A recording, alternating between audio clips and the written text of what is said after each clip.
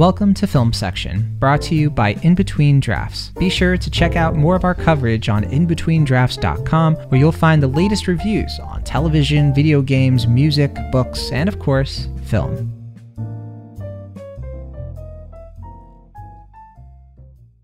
The Banshees of Inisherin, Life Without Friends is a Beach.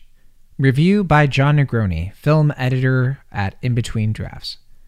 The Banshees of Inisherin is the fifth film directed and written by Martin McDonagh, whose previous work, 3 Billboards Outside Ebbing, Missouri, earned him an honorary Oscar villain mantle for reasons that aren't interesting or relevant enough to relitigate, especially because the British-Irish playwright's latest effort here has an almost inverse quality to what he's done before. Yes, he's made another film about how loneliness and depression can be rooted in a fictional place, aided by consistently well-placed black humor to break the tension, and actually, maybe The Banshees of Inisherin isn't too far off from its predecessor after all. Don't worry though, it's much better. The film takes place on a fictional island off the coast of Ireland, sometime in the middle of the Irish Civil War during the early 1920s. While gunfire and explosions can be heard from these remote beaches, the sparse residents of the perpetually foggy Inisherin quietly carry on their humbly dull business, tending to their farms and drinking at the local pub. The inciting incident of the film is perfectly matched to its mundane setting.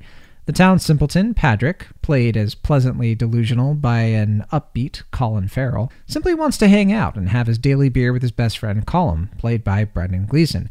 But for reasons Patrick can't seem to wrap his head around, Colm has suddenly and rather abruptly decided he wants nothing to do with him. Colm is just fine keeping company with the other residents in town. But when it comes to Patrick, he wants a complete end to their friendship, if for no other reason than to have the time he needs to practice his fiddle and finish a song that will be his only legacy. This divorce of a friendship that only exists off-screen is a fresh emotional pain point for commercial audiences who tend to expect plot-driven romance in their dramas. The Banshees of Inisherin strips all romance and romanticism from its time, place, and characters. It's pure isolation and the anxiety of platonic loss. Anxieties, by the way, that few films tend to spend so much time addressing. McDonagh makes sharp character writing look easy, as usual. The dialogue is deceptively plain and terse, but loaded with emotion and untold backstory.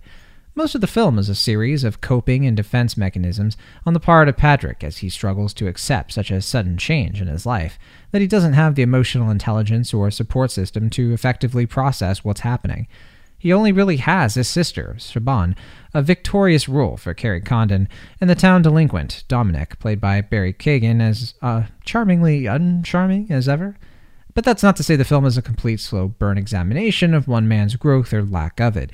The story escalates brilliantly when Colm decides to put his own fingers on the line if it means Patrick will respect his wishes. It's no coincidence that a more serious war is looming in the background, with even steeper losses hanging in the air. McDonagh has an obvious distaste for how impersonal the large-scale conflicts between people of the same communities are a total waste of human life. But it's not as if the solution to these ills falls on simplistic, effortless terms.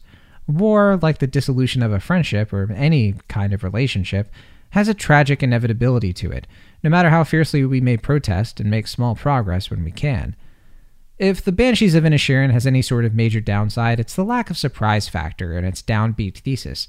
Though the final moments leave some room open to improved interpretation for what's really going on in Patrick's head, why is it so unbelievably difficult for him to cut ties with the people in his life, despite apparently having a stronger connection with his farm animals anyway? The answer comes down to what the individual viewer wants to believe about how some people value life universally, while others only have the debt of future lives to come.